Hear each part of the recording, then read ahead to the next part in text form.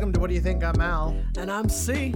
And today we're reviewing a movie that we actually saw like maybe a month and a half ago, 2 months ago, maybe? Yeah, but I think one thing we realized is that it hasn't been getting a lot of attention, and it's deserving of it. No, yeah, it's totally deserving of attention. And also, let's be real here. In doing this podcast, I know we say we want to review movies we really like to talk about, but sometimes we lean more towards the mainstream fare. It's just how it is, you know. We're not getting paid for this, so it's not like we can be like, oh, we have time to talk about everything. But this is a film that I think it was either this or Wakanda Forever. I legit think that was the discussion we had. I'm not even kidding. We're like, okay, we only have time to record one right now. Which should we do? And we're like, okay, more people are seeing Wakanda Forever, which, of course, that makes sense. Yeah. So the movie we're talking about a movie called The Inspection, written and directed by Elegance Bratton, who apparently is like a media artist. He does like photography, like kind of that same realm of artistry that Steve McQueen is in. You know, doing a lot of stuff with photography, with video, like a lot of stuff you would see in like modern art galleries. He also does a lot of like so similar in how Spike Jonze does a bunch of different mediums. Yeah, similar in that way. Yeah, so to speak. Yeah, and listen, I don't have listen, I'm not in the know of the industry, but see, you and I talked about that. This is probably going to get some notice come award season. You actually particularly think that it's going to get some love for its screenplay. I do. And I particularly think that Bokeem Woodbine is going to be a dark horse for getting nominated for Best Supporting Actor. So for those who don't know, what do you mean when you say dark horse? Dark horse is basically like the unorthodox choice. Like they're deserving, but because of external forces, you don't think they would get in. Mm-hmm. But I think that things are playing out where you'd be like, oh, yeah, it will get in. So I think Bokeem Woodbine is a dark horse candidate for getting nominated. This is also like the first time I've seen Raul Castillo do. He's also has a supporting role in this.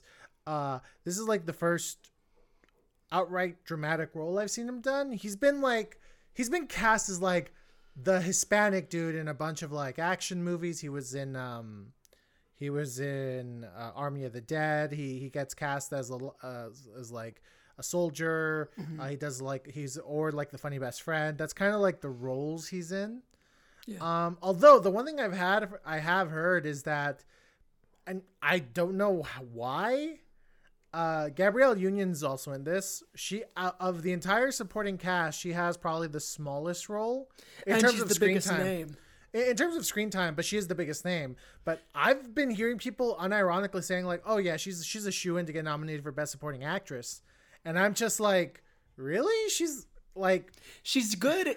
Let's be clear, she's very good, but she's not in a lot of it. It's she's not in a lot of it, but it's still that thing where they're like, oh no, she'll totally be in the running. I don't know. Anyway. Well, one thing we have mentioned in the past, and I want to emphasize again, since guess what, folks? This is January 24th when they announced the nominations. Is it? Yeah, I think so. So I think one thing Al and I have really agreed on is that truly, and we mean this, 2022 has been a very interesting year for movies, or was a very interesting year, but everyone in the know seems to agree that the lead and supporting actress categories are going to be really like, it's like one of those years where all of them could win if they win in any other year. They're stacked categories this year. Yeah. So it's kind of like everyone's agreeing that whoever gets nominated either has already won in the past or will win in the future. That seems to be the consensus. Yeah, that is definitely the consensus. But anyway, what is the movie properly about? So The Inspection tells the story of a homeless young gay black man who, you know, there's literally, he has nothing else going for his life, and he decides, you know, in order to have a better future, in order to be something, he wants to join the Marines. So you know, he decides to go to boot camp, and in boot camp, he's basically constantly antagonized by this staff sergeant played by Bokeem Woodbine, who has he's pretty much convinced this guy is gay and believes that gays should not serve in the military, and he's basically makes life a living hell for him. Then there's another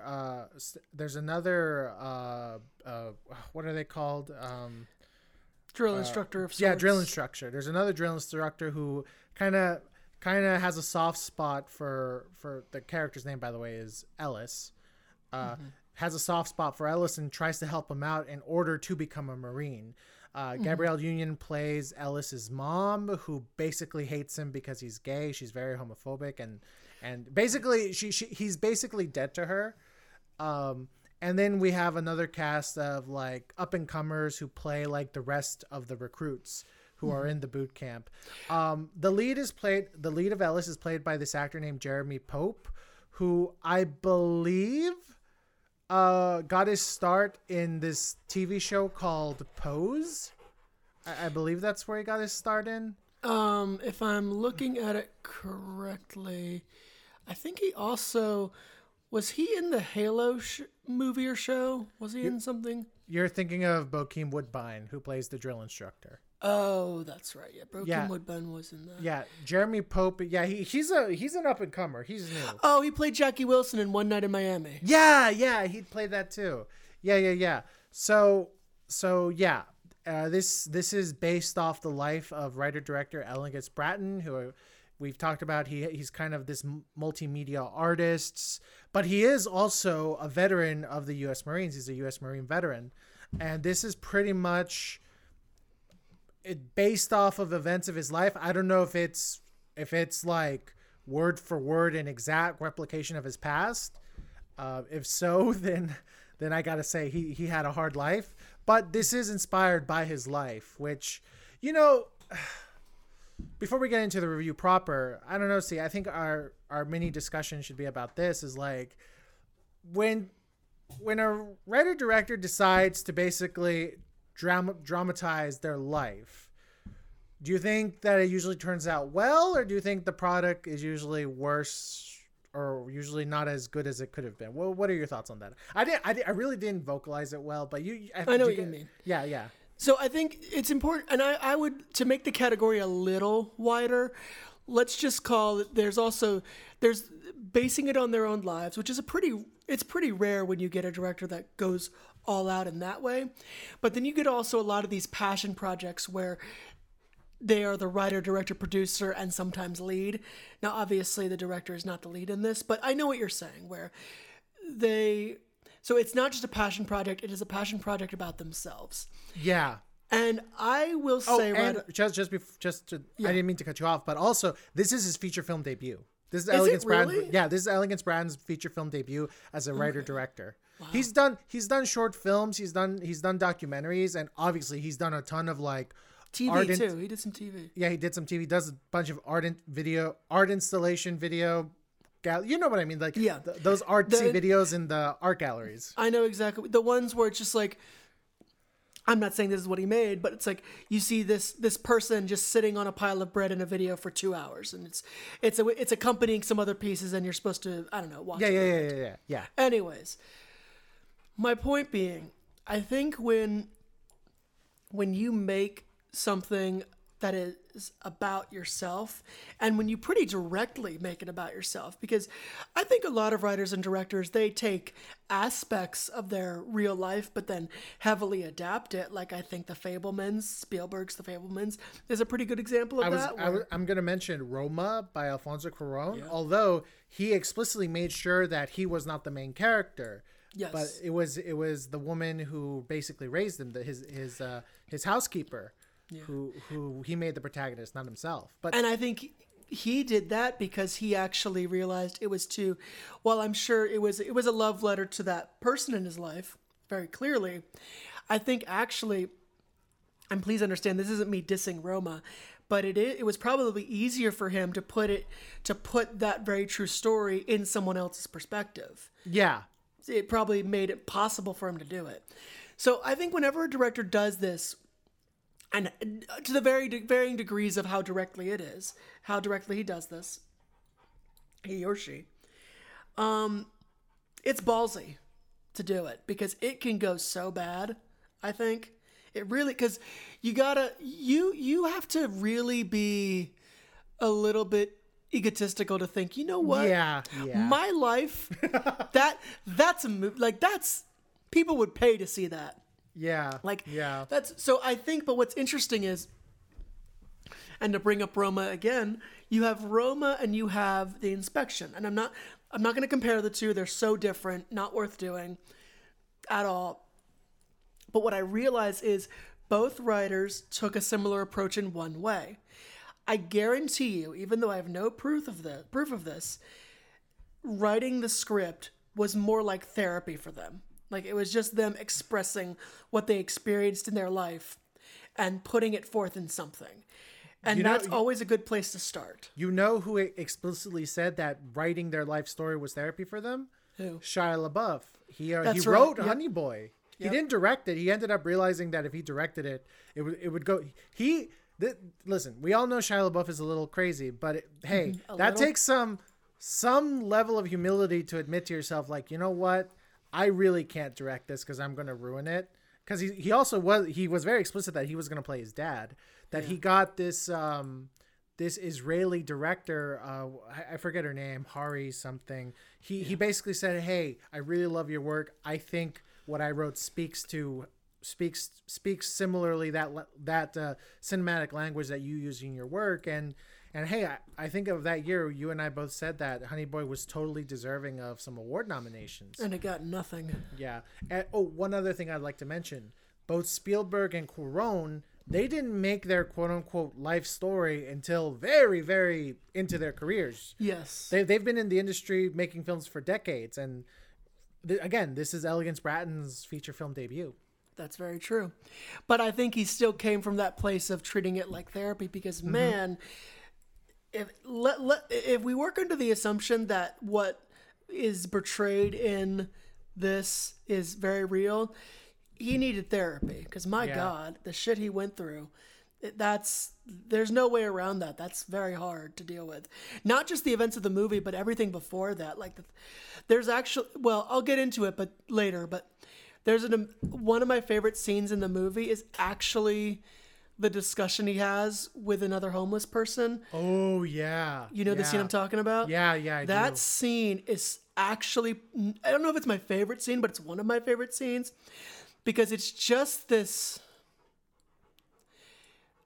I hate to use the word intimate, but what it is, it's just this. How about this? How about we watch the trailer and then we get into our review? Let's do it. All right, cool. Oh, did you want to say anything about what you think on directors and writers doing this? I mean, you pretty much covered it. I really do believe that it's, you're taking a big swing, and if you miss, you just come off as like an egotistical prick who basically thinks like, oh, my life should be a movie, and it like off the top of my head, I'm trying to think. Well, I can think of one that probably we haven't seen it, but probably is going to come off that way. Are you thinking about Bardo? I am. I'm sorry. It looks beautiful. Let me be clear.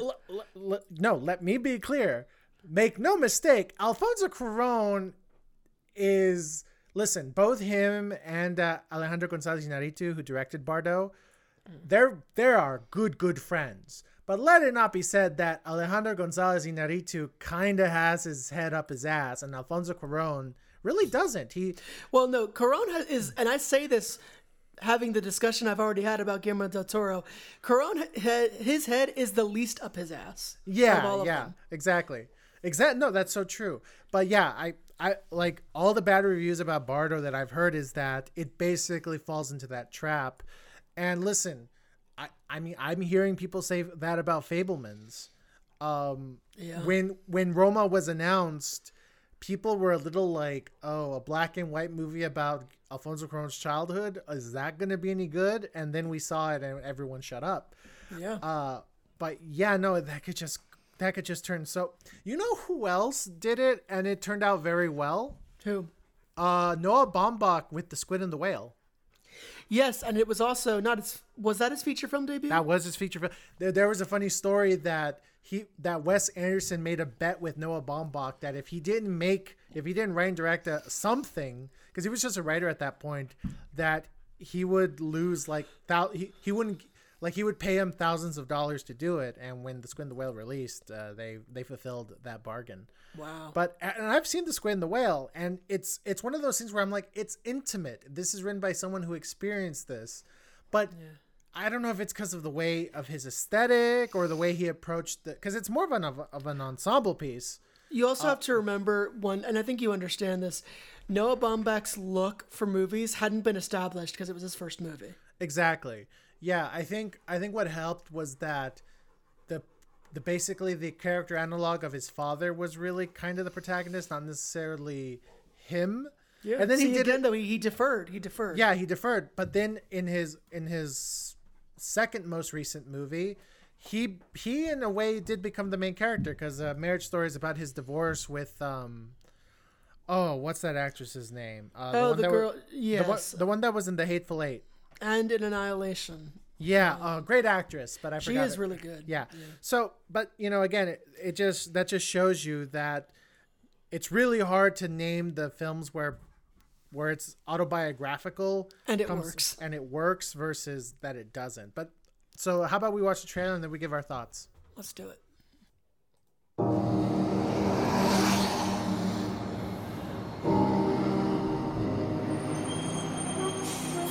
Let's move! Come on!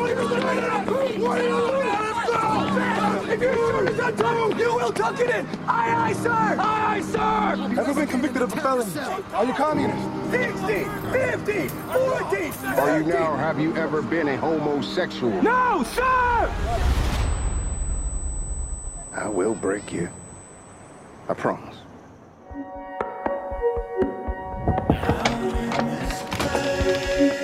Are you in trouble? Ma, I need my birth certificate.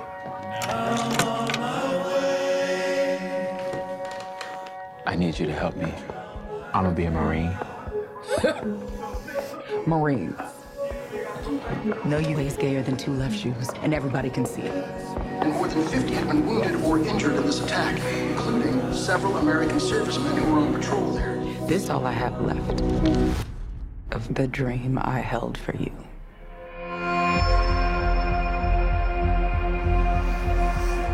Real question is, why do you want to be here? I want to be a Marine. That's not good enough. To be a good Marine means to know thyself and seek self-improvement. That means you, damn it! Aye, sir! They kicked you out, didn't they? My mom, she won't even talk to me. Most of my friends are dead or in jail. If I die in this uniform, I'm a hero. Somebody. Who camp is supposed to break you down? Want to go home? If we leave, they win. Why is this weapon your best friend, recruit? Because it's the thing that protects the Marine to my left and to my right, sir. I could have left you at any doorstep.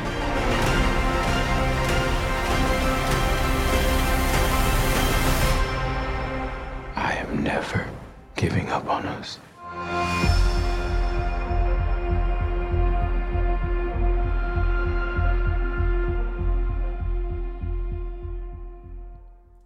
Really good trailer. Sorry. I just said really good trailer. Yeah, but also it's not only good. It had been out for a while before the movie came out. Yeah, like a couple months.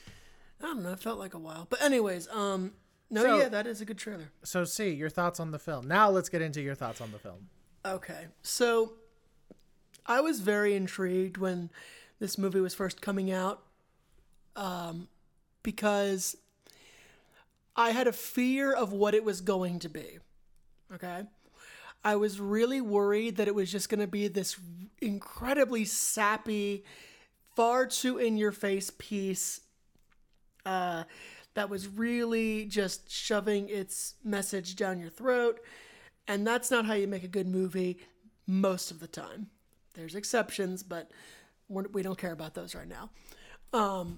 And I was really worried that's what it was going to be. I still had, but I was intrigued because as we've now both said, it's a very good trailer. So I gave it a shot, and I wasn't disappointed, because what it really ended up being was this really good character piece about what it was kind of like,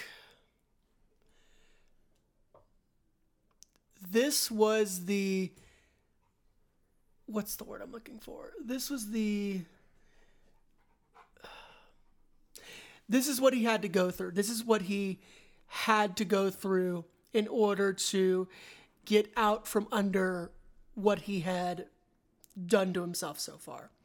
But at the same time, this movie, you know, if made in the 80s or 90s, would have taken a very different direction that would have been really bad, I think. I agree with you. I think what you're trying to say is that, well, or maybe not. Maybe I'm putting words in your mouth. I'll respond. But what do you think? Genuinely, I'm asking. I think this film is like, you know how like memoirs, like you realize, oh, this is the writer reflecting on kind of the person they were at that time. This is kind of how I see what Elegance Bratton did with The Inspection. It's a reflection of kind of his thoughts on the person he was when he went through boot camp. You know, when he was a homeless guy who decided to go through boot camp because he wanted to be something, right? Mm-hmm. I think this is kind of him reflecting on that. You know, so I see it as him going like, man, I have some things I want to say about, I have some observations I want to make about the person I was during this moment in my life. Cause you know, it was a totally different guy. Yeah. I mean, this homeless gay black kid who decides to go to the Marines kind of sort of on a whim is a totally different person from the accomplished, celebrated artist that Elegance Bratton is right now. Or that he's becoming. Yeah. So now I need to bring up, I need to bring up something that I mentioned before the trailer, which was, so the opening, so there are certain moments of this film that really, really blew me away, but it's not the moments that would say that like you'd think they'd be. Yes, there were the big, you know, triumphant moments he had, the big struggle moments he had, and those were very well done. But what this director has proven to be very good at least in this case, is he is really good at subtlety, but not just like putting subtlety on the screen. He's really good at making subtlety the focus of the film, and you don't realize it until you're thinking back about it. It's very weird to put it like that, but in the opening scene, he's basically sleeping in a subway station, in like not a closet, but like an offshoot room of a subway station, which is very common. You find that a lot in any major subway system. But this scene, it's just this almost, it is almost weirdly fantastical for a moment, where he lets these people in. They all get together, and then he's having a conversation with this older homeless man. And what's incredible about it is it's almost, this is going to sound so fucking weird, but it's almost, it really reminded me of like Harry Potter talking to Gandalf in a weird way. Yeah. It's like this young person talking to this old wise sage. Like this older homeless man, he was in a wheelchair, but it almost, looking back, it was almost like a throne in a weird way. Yeah. Like there was nothing about it that made it seem like they were intentionally making it seem strange, but there was something very important about who this man was, but also sad. It was like it was almost like he was at the gate to the king of sadness. I know that's a weird thing to say, but like he was just talking with this man, and that, I realized what it was, is I think the director made that a sort of father figure for a moment, just for a moment, because that was maybe all he had. And that was the only way he could reference him. And it's just one scene, but it builds in such a great way because then you have his relationship with his mom, which here's another example of subtlety, and you see it in the trailer.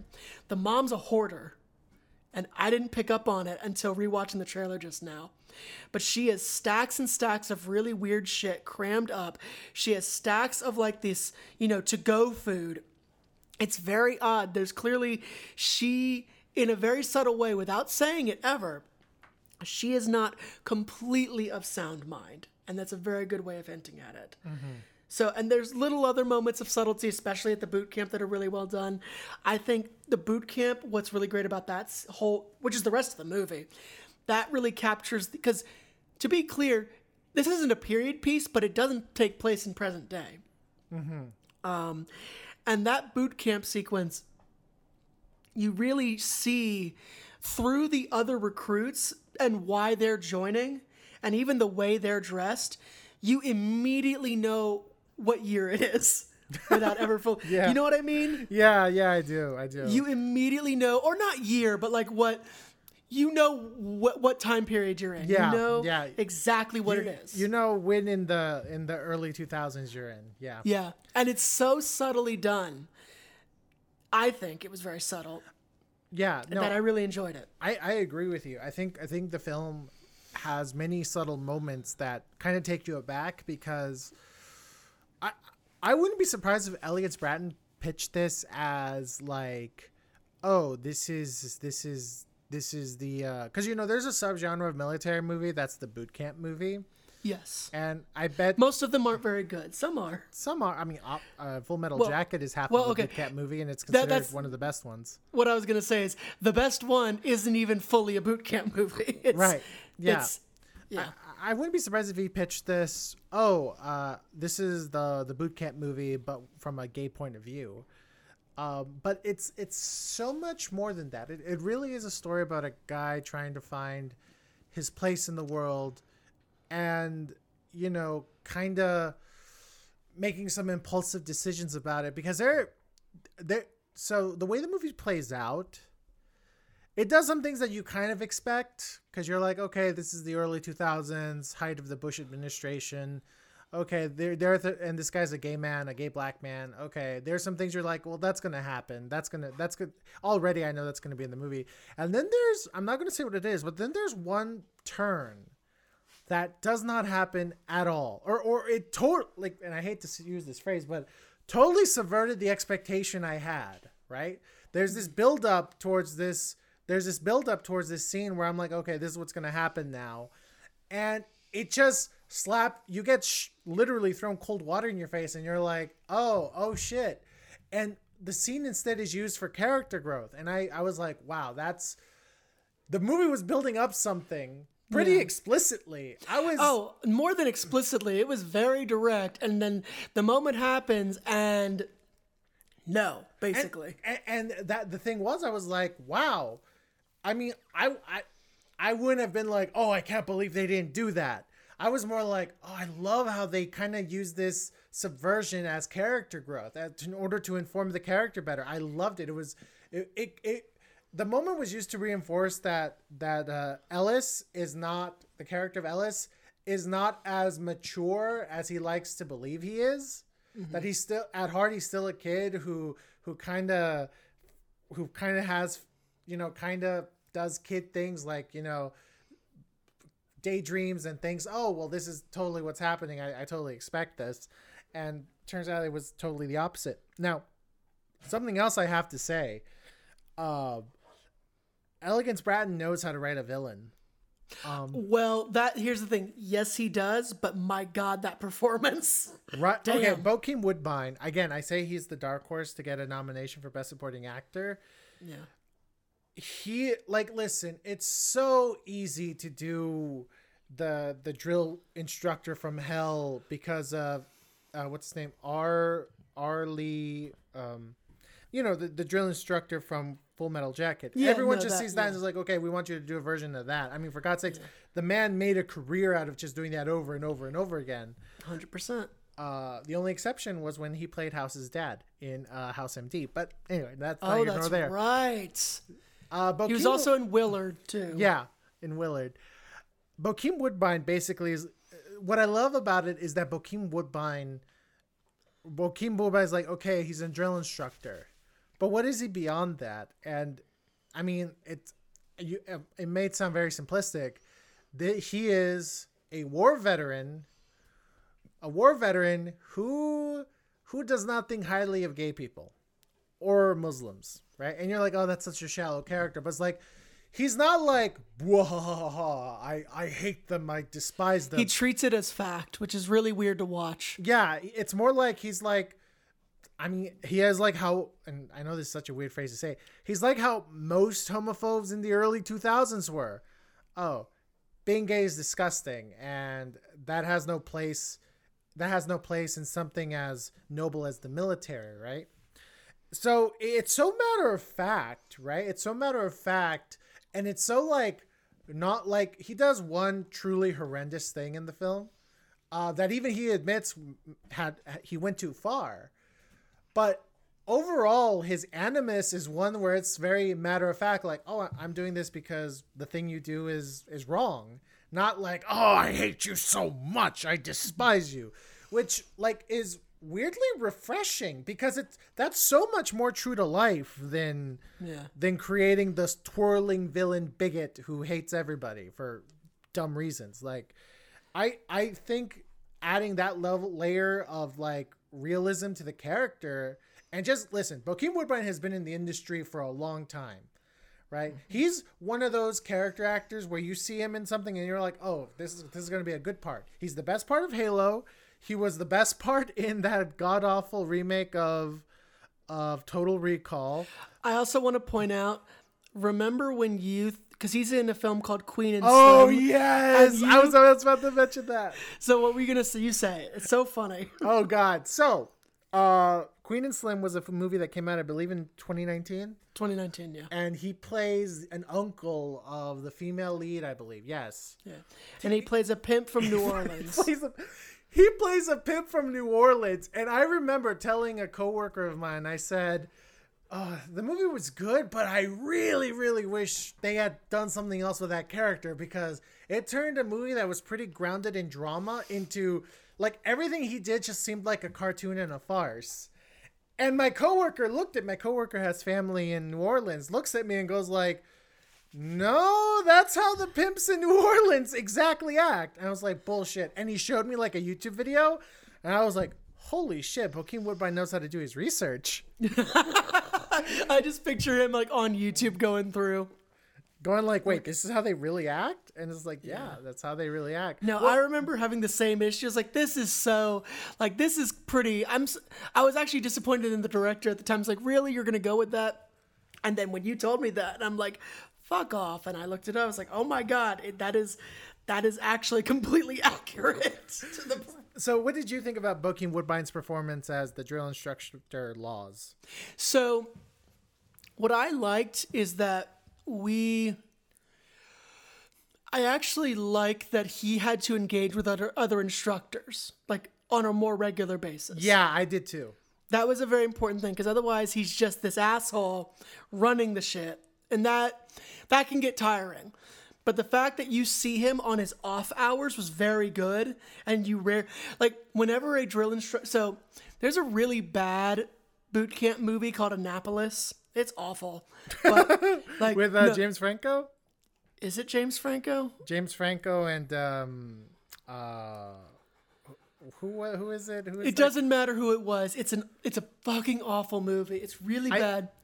What's his name? That rapper, who's on NCIS. Yes. Oh, Ice-T. No, not Ice-T. NCIS. Oh, yeah. That's right. So yes. Yeah. What's his name? I don't remember. But I saw this movie years ago as a teenager and didn't think anything of it. And then I rewatched some clips of it. So that movie has a moment where that drill instructor, has his off hours, but all he does is like talk about how like actually the lead character is one of his favorite recruits, and that's why he's being so hard on him. And that's it. And yes, you have a moment like that obviously in this movie where a drill instructor goes to him and thinks he's being too tough on the lead. but instead it uses a very sick, messed up justification for it, which is a much better way of handling that scene. But what I also liked about the drill instructor was, so it was in many ways the instructor from Full Metal Jacket. Obviously, there will forever be a comparison. Like, I think Full Metal Jacket, they've even said that there were adjustments were made, minor but still adjustments were made in by drill instructors and certain things because of that movie. Like, they actually changed a few things. Like, they realized things were too far. But what I like about this is he made it his own, specifically in the way he would mess with the lead, because it was not obvious at first. Like, it's just, you realize that for about half the time when he's referring to the entire squad of recruits, when you realize about half the time he's actually just talking to the lead, and you can tell and he can tell, that's the beauty of that subtle performance. That's where that's the difference. That he's not out to break all the recruits. He is out to break one person. And the way he does it in certain moments of the performance is he'll talk and he'll look at all the recruits, and he won't look at the lead, but he'll kind of look to the side a little bit. And that subtlety, I know I'm being hyper specific, but that makes a huge difference. And that's where I agree with you that he might be the dark horse for a nomination. You know, something else I really, really appreciate about his character is that, listen, it could have been very, very simple to make Bokeem Woodbine just evil 24/7, and Raul Castillo, who plays the drill instructor Rosales, make him like the one good guy of the drill instructor team. What I really appreciate is that very late in the film, you realize that Laws actually has a very noble heart. He loves and respects the institution that is the U.S. Marine Corps over any bias and bigotry he would have. Like, literally, the moment you become a Marine, you are his brother in arms, and he'll die with you. I think that bit of character revelation just makes the whole thing that much more, like, there's a moment where he shows like his noble side that it's quite beautiful. It's quite well done and so unexpected.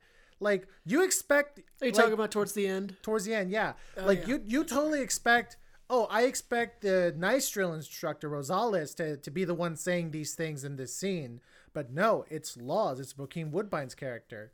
And he says it with such sincerity and such, like, respect that I was like, just that little bit of change. Like, maybe in the script it really was Rosales who says it. But just being like, well, what if we have Laws do this instead? It just makes for developing and presenting such a richer character, because you're like, yes, he's a bigot. Yes, he did some unspeakable things to our protagonist. But he has his code. He has his code, and God damn it, he will honor his code. Now, the other drill instructor, Raul Castillo, as Rosales. Again, what differentiates this movie from other boot camp movies is that you actually have someone in the military who's like, no, I give a fuck about these guys. I want them. I want them to survive this. I want them to become better men now. Or not even survive. I want them to succeed. Yes, I want them to succeed. And again, this Raul Castillo, he hasn't been in the industry long. He really only started getting, like, I'm looking at his credits. It seems like he was kind of like, well, he started off as a kid actor in bit parts. Mm-hmm. And then starting around 2014, he started booking guest roles in TV shows. And really, it's only about 2018. He plays a small role in Unsane. Do you remember him in Unsane? Who was he in Unsane? He was just as Jacob. Okay. I guess he was one of the patients. Okay, wow. but he really doesn't start getting like supporting roles until until Wrath of Man, which came out last year. That's like did that. Okay. Wrath of Man, Army of the Dead, he starts getting like supporting roles, and it's all, you know, in that realm of action or comedy. Nothing dramatic. Oh, in 2016 he got nominated for an Emmy for the Fargo TV show. Bokeem Woodbine? Yes. Yes. I was actually talking about the other drill instructor. Oh, sorry. My bad. Raul Castillo, yeah. That's right. Sorry, yeah. But... Okay, so yeah. He doesn't start appearing until Wrath of Man and Army of the Dead, which is when I noticed him. And up until then, he's been doing just these action or comedic roles. This is his first dramatic role, and I gotta say, he knocked it out of the park. You know, his character has this difficult thing where you know, there's a bit of a magic trick with his character, where you think his motivation is this, but then we get the true motivation at the very end. It's a bit of a twist. I don't want to say what it is. Sorry. I'm so sorry. I have to point out, speak of Raul Castillo, he is the dad in a film called We the Animals, which, oh my God, came out in 2018. I highly recommend that. That is a very good movie. That's all I'll say. Oh, now I'm very interested in watching it. It is beautifully shot. Oh my God, I was just looking this up. Oh my God, I didn't realize he plays the dad. And is that a dramatic role? It's a dramatic role. Wow. Okay, so this is his second dramatic role, or at least this is the second dramatic role he has. That's a wide release. Yes.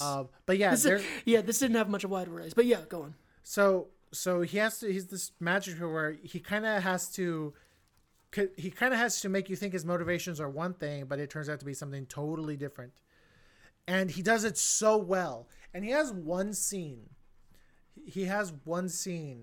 Where it's really just to it's the scene that makes you realize, oh, he's on Ellis's side, right?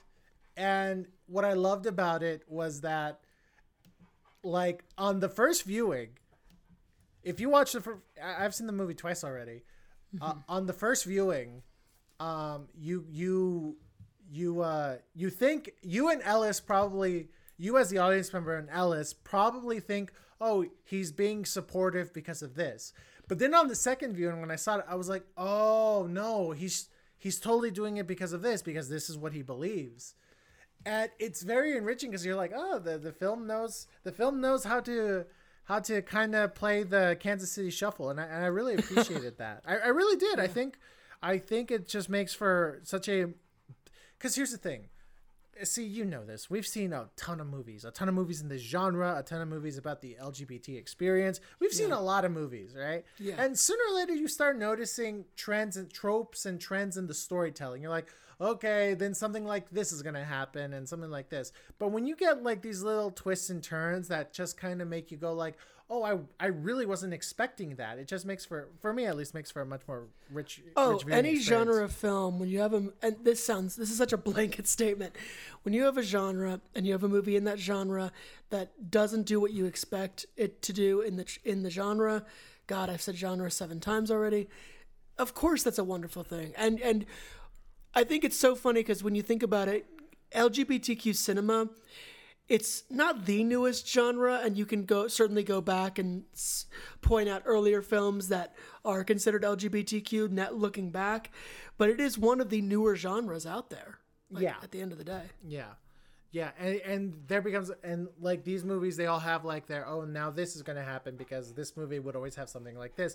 And I love how like it switched it up. Obviously didn't totally change the formula, but it switched it up, which I think was probably helped because this is based on his life, and, you know, life isn't a perfectly constructed story, even though we wish it was. Mm-hmm. Do you have any thoughts on Raul Castillo and his performance as Rosales? When I liked that you've really summed it up very well. I liked how supportive he was. And of course, he had a major scene of support as well. But I did the unexpected turn that he takes, which I really don't want to say. really made him more than just the supportive friend or whatever you can say. Like the moment the unexpected thing happens, that's when I was like, oh, he has a code too. And like, I'm not that I didn't think he had a code, but we see it we see that code happen. Mm-hmm. That's the difference. And I'm glad they gave him that. Like, I'm glad that they made him, you know what? They made him complicated at least. Yeah, exactly. It's like, oh, thank God. You know, and now I think, now we have Gabrielle Union who plays the mom, Inez, or Mama, like Jeremy Pope calls it. Which, by the way, just something I wanted to add. Jeremy Pope, he's relatively new on the scene. Like this, I don't know if he's going to become a big star, but you see the talent. Oh, and you're like, this kid, this guy, he's going to be a name that casting directors are going to have on a list going like, oh, this guy's very good. Oh, I have no doubt that his headshot is with a very famous casting director trying to figure out what to do. Yeah. Also, he has such a piercing stare. He does. Like, I would love to see him. You know, actually, what I think he'd be really good in based on his performance? What? I'd love to see him do something in the horror genre. Ooh, I think he'd be I think he has the talent for that. I think he'd be very good. I hope he's not pushed to TV. Not that there's anything wrong with TV, but let's give him a shot in the world of film. Like, he could do something. Exactly. No, the thing I love about films that bring in up-and-comers is that it really does show you there is... much talent. There's so much talent out there, right?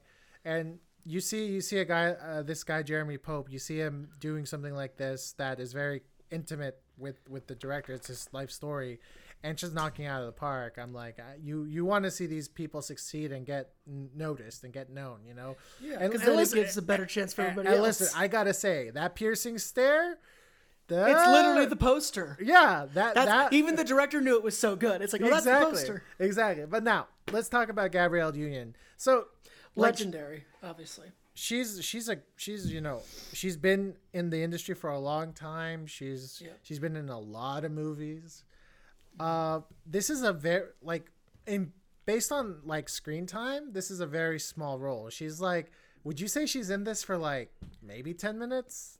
I was gonna be generous and say just under 20, 15. 15, because 15 her main scene that's 10 minutes ish, and then if you take all the rest that she's in, that's at least another 5, maybe a little more. Yeah. Listen, she does well with what she's given. I'm certain she took on this role because Gabrielle Union. Gabrielle Union, I'm sure has a lot of talent, but I mean, let's not mince words. She was mostly in comedies and basically comedies, for the most part. Still is. Yeah, she really the only time she wasn't in a comedy was in the Tyler Perry dramas that she would do every once in a while. And in certain ways, those are comedies, but we're not going to go there. Yeah. So, I'm sure she took this role on because she's like, oh, I want to show off my dramatic chops. And listen, she has those dramatic chops. I'm not going to deny it, but listen, how many minutes was Anthony Hopkins on screen that he still won the best actor for Silence of the Lambs? Oh, God. It didn't matter because he's all that they remember of that movie. Exactly.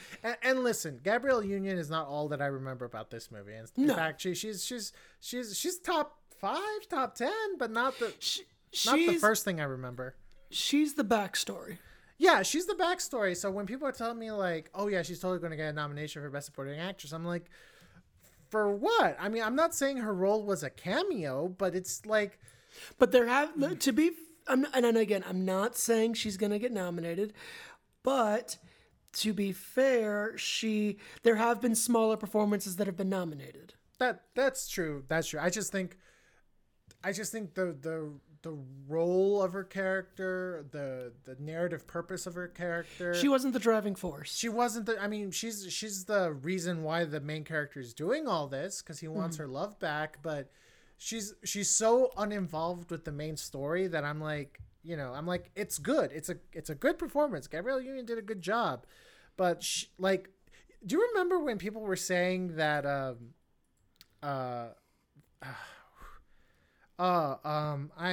she was in the Frankenstein play, and she's in Skyfall. Yeah. What's her name? Oh my God! Hold on. She plays Moneypenny, right? Yeah, she plays Moneypenny. She was the mom in Moonlight. Hold on, I'll find it. It's well, she got an Oscar nomination for that. Did she?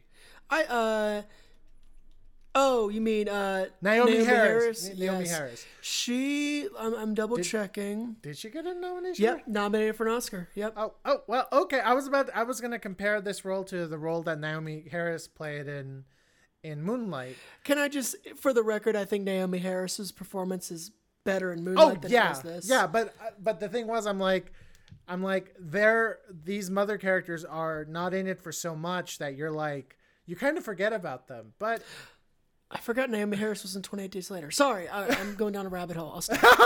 I was like, all right. But yeah, listen, she's good. Is she Oscar nominated good? Not because it's a bad performance, because I just don't think there's much there, but that's just my opinion. Also, there's so much out in 2022 for the performances that should be nominated. Yeah. I'm sorry to say. So right before we give our final rating, the only thing I want to mention is the rest of the cast that plays the other recruits. They are, I know this gets said a lot, they are a diverse bunch. Mm-hmm. You have your legacy recruit who's like, my daddy was in the military, I'm in the military, I deserve to be squad leader. You have say it. You have a wannabe gangbanger. Emphasis on the wannabe, who is the first to cry. Yes, which I love that choice. I love that he's the first to cry. Yeah, and he's literally like, "Mom, pick me up." On the phone. You have the which is interesting. You have a Muslim recruit who also gets the ire of Bokeem Woodbine's character, and you get this very noble recruit who like knows that there's like bad things being done to his fellow recruits and wants to do something about it. Like you get an eclectic bunch of recruits, and I gotta say, like, a big chunk of these movies are that these characters, you at least enjoy being with them, or you enjoy seeing them fail or succeed in this grueling 6 weeks that they have to go through. And I gotta say, as a boot camp movie, this group of recruits, they kept my attention, and I thought there wasn't a weak link for me, at least. No, there wasn't. They were all very good. I think what worked there as well is the fact that over time they became friends in a realistic, not cheesy way. Yeah, and kind of the ultimate resolution of that on paper would come off as so cheesy, but when you see it played out, it plays out in a way where you're like, yeah, these guys would do that. I mean, they're Marines. Of course they're going to do that. Yeah. But it was still, in its own way, very beautiful, because you're like, this isn't sappy. This is beautiful, because they're doing this thing that on paper looks cringy, but is actually quite noble and heroic. Yes. So, C, what's your final thoughts and your rating? I give this is, considering, because I think I want to be generous here. Considering that this is a directorial debut, and that it was a very ballsy move to do what he did, as we've discussed, and that it works, and that you have already garnered some not major Oscar buzz, but at least discussion of what could be brought forth from everyone involved later on. I think that really needs to be commended, and I gotta give it a flush for that. I can't give it a fucks just because I think at the end of the day, I really enjoyed it, but, it just, I wasn't 100% like blown away by the reality of the story, so to speak. I loved it, but in the sense that like if you had told me this like was based on a true story, it's like, well, of course it is. Like, yeah, that makes sense actually that this really happened. Like that, I think the movie a little bit was trying to like be like, can you believe this happened? It's like this happens still, probably. Yeah. I don't know. It's better now, I have no doubt. But it's like, of course this happened. I actually believe what happened to the Muslim recruit happened all the time. So, like, yes, I buy that. That's not surprising. So because of that, it was like, okay, let me see where they take this. Very believable, true story. And it was still quite remarkable. I will say there is one scene that I understand why they did it, and I actually think was true. But the way they portrayed it, I was not so sure was the best way. And all I'll say is it is a shower scene. And the end result, yes, I actually think you needed to have that in the movie. But there's a part before that where I was like, do you want to be this forward with it? Like there's another way to do this and you're not doing it. But okay. So for that reason and for that minor criticism, this is a debut flush. Yeah, I'm right there with you. This is also a debut flush for me. Listen, the story's not breaking new ground. It's not. It's a well-told story, and I think ultimately that's what matters. There were very little creative decisions that I actively disagreed with. In fact, I was kind of vibing with the whole thing. There is an element in the movie that people are going to be like, "Whoa, we weren't expecting that in this movie," and it's like, I can see his point. You know, he's a young kid who's around guys, and he's gay, and you know. No, I didn't have a problem with the scene itself. I'm talking about I'm talking about scenes that I feel like people would be like, "Oh, I wasn't expecting that." I see like, what you're saying. I totally get why these scenes are in there because I'm like, well, yeah, this is probably, you know. He's a guy. Of course, he probably had thoughts. Of course, he had thoughts like that, and I love that he was so forward with it. You know, I feel like anyone else would be like, "What? No, of course I never did that. No." And it's not just with that. Like, there's literally a scene where it's actually kind of funny. There's literally, and it's not spoiling it. There's literally a scene where, because again, this is the early 2000s, and people didn't have smartphones back then. That's right. So the only thing they could do to whack off was to basically get contraband porn in it. And the movie shows us the immediate results of that. And I thought that was it's funny, but you're also like, well, of course they did that. That makes total sense. Yeah, of course that happens. Yeah. And You know, again, Bokeem Woodbine, this is one of his strongest roles. You know, and I owe it. This is my bias, but I love it when a celebrated character actor like is given something meatier and they just knock it apart. I mean, we saw this in a much bigger scale with J.K. Simmons in Whiplash. Oh my god! And listen, I'm not saying this is J.K. Simmons in Whiplash. I'm just saying we have a celebrated character actor who's well loved by everybody in the industry, and just is given a meaty role. Not only knocks it out of the park, but adds a layer of complexity to it that I think was really well deserved. Again, the story doesn't break new ground. You've seen this story told a million times. This just has enough stuff to kind of separate it from the pack that makes it worth a watch.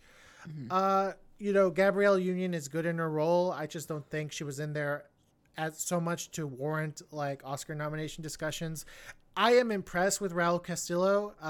I've only ever seen him in comedic roles, and seeing him do drama and do it well, I'm excited to see what he does in the future. And Jeremy Pope, listen, I think he has everything that it takes to be a star, and I really hope he becomes a star because I don't want that piercing gaze to go to waste to just doing supporting roles in television. I really don't. Yeah. Elegance Braden. He's better than NCIS. Yes. Elegance Braden, this is a very, very confident feature film debut. I am interested to see what else he does. I think he can only get better if he really works on just doing what you and I pointed out were strengths in this film. The only other thing I'll add, and then we'll close out. Yeah. The only other thing I'll add is that A24 gets a rap for being the studio or the distributor that shows the weird movies. And I know a lot of people, the moment they're like, oh, it's going to be the weird artsy movies and they just don't want to watch. I don't know, see if you'll agree with me on this. I think, listen, there are some that are weird and that you just really can't connect on a level. I mean, I admit that that's my problem with David Lynch, is that he does stuff that's so weird that I just can't connect with it. Mm-hmm. But listen, yes, you might say, oh, it's a niche subject, or it's a subject that's just meant to be quote unquote Oscar bait. But listen, A24, when they release something that's good, is because you connect to it on a human level. Yes, it has these trimmings that you're like, oh, it's artsy, or oh, it's woke, or oh, it's this, or oh, it's that. Like, I'm not into that. I just want to see Top Gun Maverick or the Marvel movies. But when they do something, at least when they do something good for me, it's because they were able to tell a story that I connected with on a human level, and I was interested in the characters. Like, that's why, like, every time I see a Safdie Brothers movie, no matter how artsy they get, I'm always just, like, wrapped up in the story they're telling me about those god-awful people that they love to make movies about. So yeah, like, again, yes, it's A24, but you know what? That shouldn't deter you from watching this, because you'll be like, oh, it's too artsy. Also, for the record, I think it's a great thing that A24, which now has really become, once you get memed, you're set. But like, yep. I like that. But it's so, and yes, as you said, they either do really woke or really artsy stuff. But I'm glad that they exist, because they're really, and I'm not calling them a major studio, but they're pretty big at this point. Like, they've gotten enough award credit to really push things in an impressive direction. I'm glad they exist, because they're the only, of their size, they're the only company that's willing to give new directors a chance. Like, they honestly are. There aren't many else that will do that. Yeah. Except for Blumhouse with horror. But even then, they're not quite, they don't do film debuts. They don't do debuts. Yeah, I think A24, what needs to be said about them is that, like, more often than not, they care as much as the audience does about wanting to connect with the movie. Yes, they always want to. They're always looking for unorthodox movies or artsy movies or movies that check a certain box. But or sometimes horror, artsy, woke movies, which, yes, they've done that. Yeah, they do that. But trust me, more often than not, you're able to find a way to connect with the movie. If you find a way to connect with the movie at a human level, you leave satisfied, even if it's not about superheroes or giant monsters or big military battles. But yeah, so that's the only one thing I wanted to add. If this is on streaming now, so give it a watch on streaming. Yeah. It really, folks, give it a chance, because it's a very impressive character piece that's getting some talk among certain performances, but should be. I'm surprised it hasn't gotten bigger than it currently is. And if anything else, you can be like, oh yeah, that actor Jeremy Pope, I saw him in like his first like leading role, and he knocked it out of the park. It really does like stroke the ego when you're ahead of the curve. Like sometimes the rest being better than everyone else is nice. Exactly. This has been What Do You Think? I'm Al. I'm C. I don't know how to end the podcast. Good night, everybody. Bye.